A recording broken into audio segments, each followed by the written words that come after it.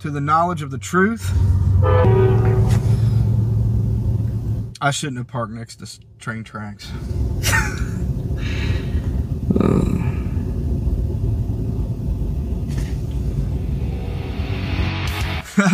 Hey, yeah, welcome to Never Forget the Blood's Worldwide Bloodcast. I'm Brother Barry, and we're here on YouTube bringing you freedom from religious bondage by reminding you of the simple gospel. The simple gospel. Friends, the simple gospel, you will be freed from so much oppression and depression and bondage and slavery, all kinds of, just from the gospel, okay? Slavery to the enemy, slavery to man, slavery to the flesh, the world, and the devil, by reminding yourselves of the simple gospel. Martin Luther was asked one time by a parishioner, why do you preach the gospel every week? You know, we need to go on to some deeper stuff. He said, well, it's because you forget it every week. You forget it by Saturday, so that's why I preach it every Sunday. And, you know, so friends, that's very true. We so often get just bombarded with just so many lies of the enemy. We got to constantly be, you know, in the Word.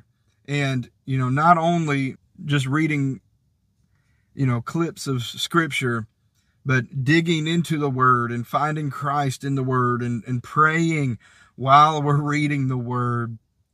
You know, Jesus is the living Word. He was in the beginning with God. He was God, and He became flesh and dwelt among us. In the beginning was the Word, and nothing that was made without Him. Amen. Hallelujah.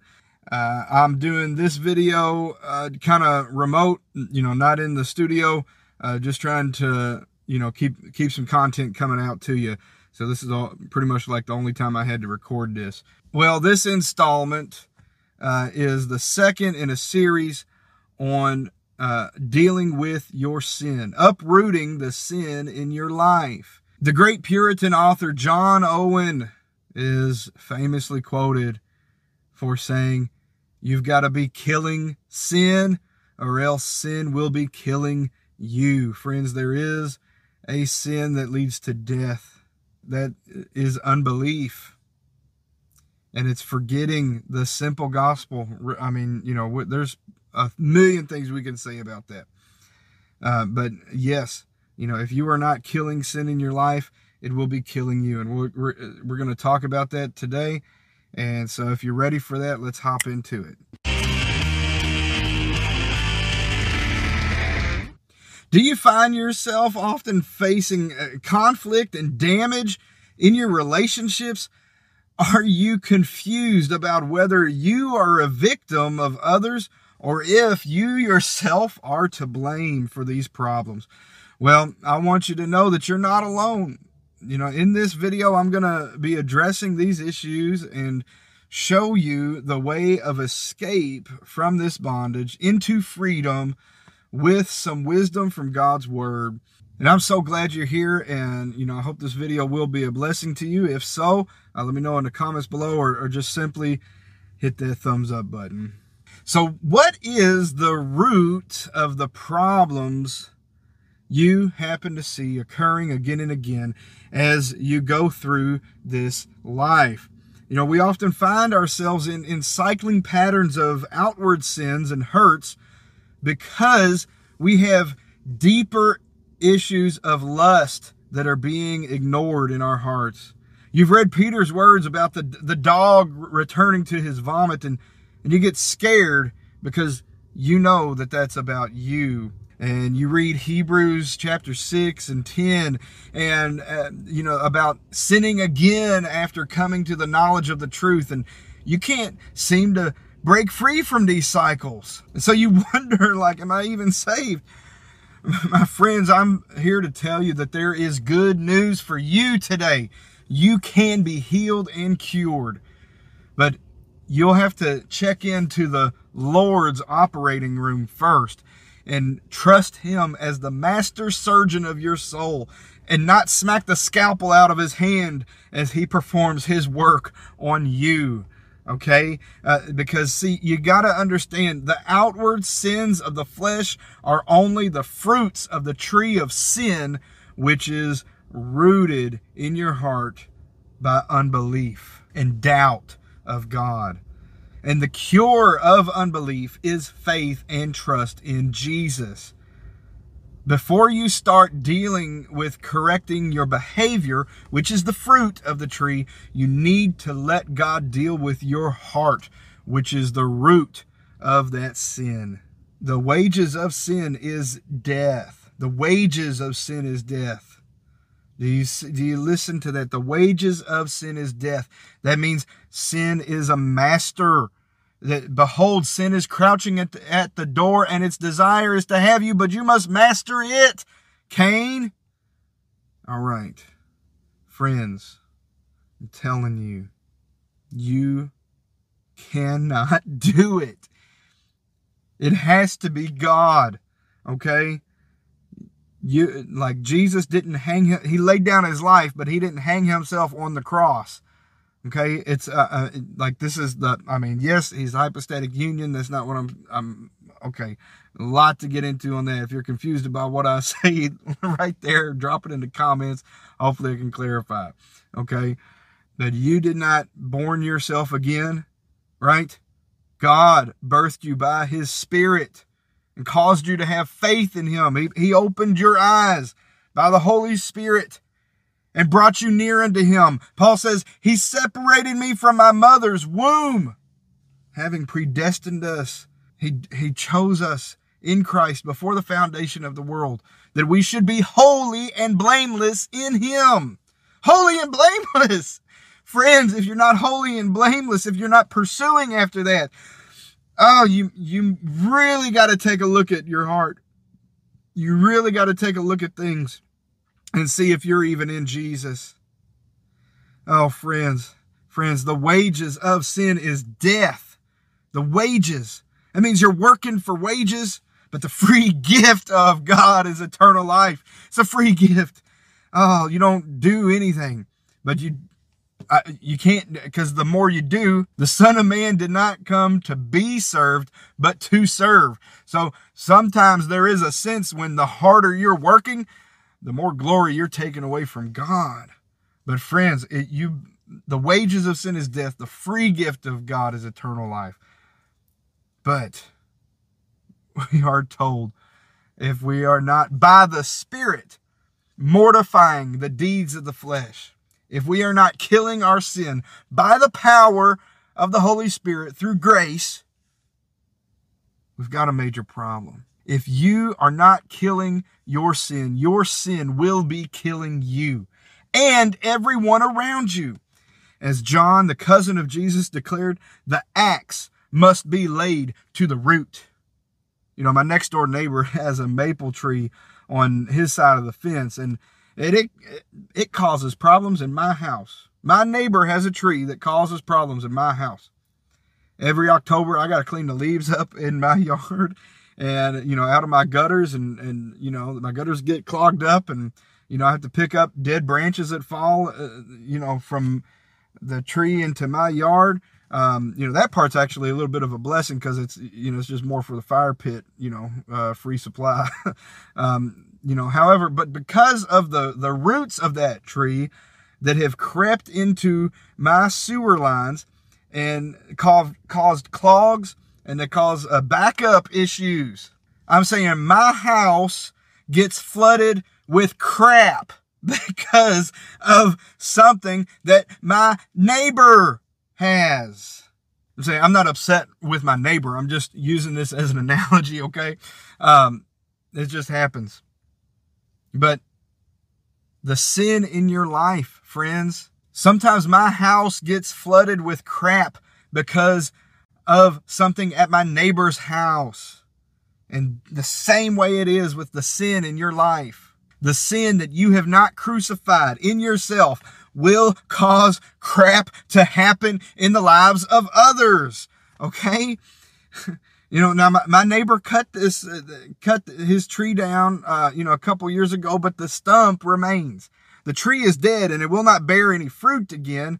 However, the roots are still growing and will continue to cause problems in my sewer lines for like the next 10 years, they say. Unless, of course, I dig it up and replace the terracotta with PVC and, and all that. But, that's not the point I'm making. John, the cousin of Jesus, gave us the picture of the axe being laid to the root. You have to not just cut off you don't cut off the branches. It's not going to do any benefit to just cut off the branches of the tree of sin. Okay? You have to lay the axe to the root. And that root, in all its intents and purposes, is unbelief. It's the refusal to believe God. That's why Jesus said, it is the work of God that you believe. The refusal to believe what God has said about himself and about you is the root of sin. Either the refusal or the failure. And this was the temptation in the garden, wasn't it?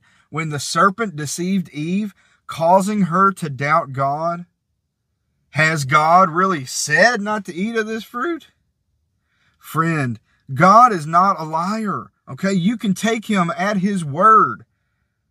And what he says about you in your natural state and what he says about you in your supernatural state. Do you understand? When he says that all liars will burn in the lake of fire, you need to believe that. When he says that all adulterers and all sorcerers, everyone who loves and makes a lie, have no part in the kingdom outside of the dogs. All idolaters. Friends, yes, you believe that. The heart is deceitfully wicked. Who can know it? You've come to believe that. But have you come to believe what he says about you in your supernatural state? That you are Hephzibah, that you are accepted in the beloved, that he rejoices over you with singing. Oh, friends, you've got to believe that. Or else the root of sin will not be excavated. When he says that there are none good, no, not one, and when he says that the soul which sins must die, and when he says that friendship with the world is enmity with him, you need to take him at his word. And when he says, again, all liars will burn in the lake of fire, I might cut this. When he says that he will not hold guiltless the one who takes his name in vain, when he says no adulterer or idolaters will inherit the kingdom of heaven, when he says unless you give up all that you have, you cannot be his disciple, you can take him at his word. Friends, that also means when he says that Jesus bore our sins in his body and died, and that he justified us, rising again the third day, you can take him at his word. When he says that he will never turn away any who come to him, and that all who call upon the name of the Lord shall be saved, friends, you can take him at his word. When he says, I will never leave you nor forsake you, and that I have made you accepted in the beloved.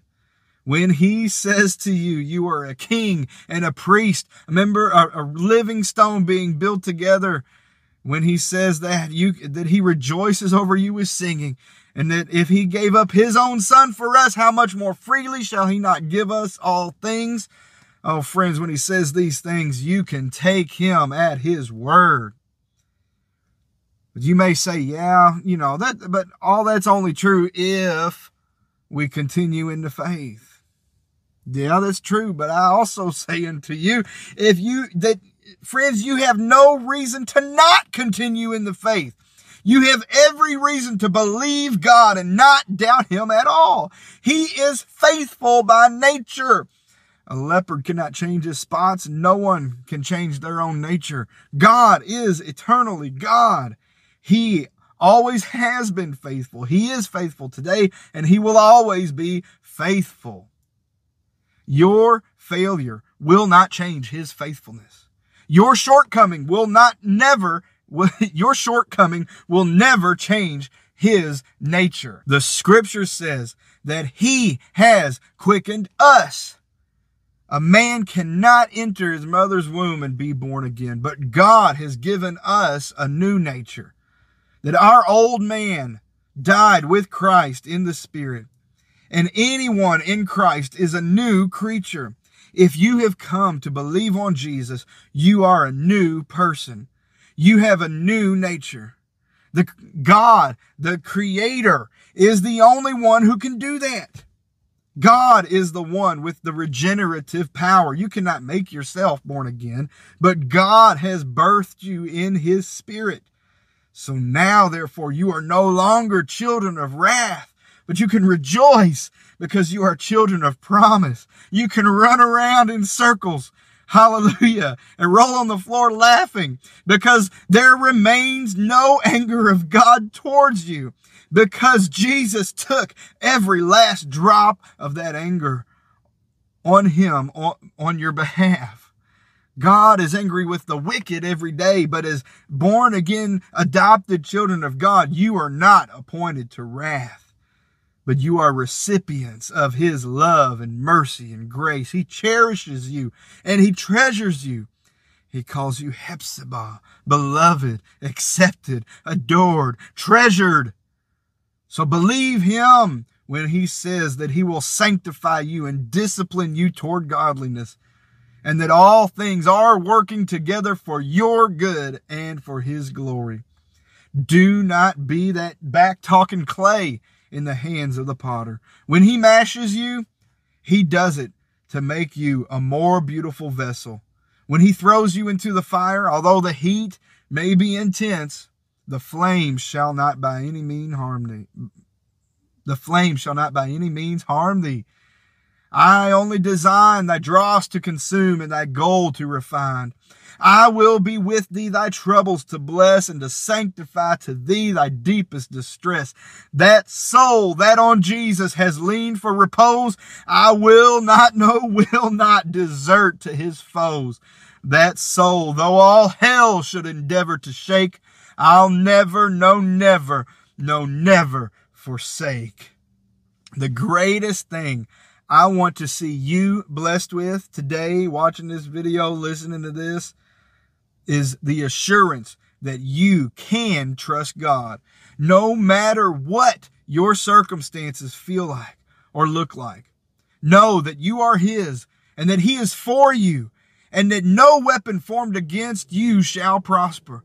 He is your victorious warrior. You may be a scared little Israelite hiding in your tent, cowering at the uncircumcised Philistine giant coming to threaten and enslave you. But Jesus is the better David, the good shepherd who will rise to slice off that enemy's head with his own sword. And as the anointed warrior king, he shall cause you to reign with him as you continue in the faith, in an honest and intimate relationship with him. Friends, thank you again for joining me in this episode of the Worldwide Bloodcast. If you want to get more encouragement for your faith, click on one of these videos that are about to pop up on your screen for more. Give this, just give a like down below if this blessed you. Let me know about that in the comments. Just until next time, friends, see to it that no man steal thy crown, and never forget the blood.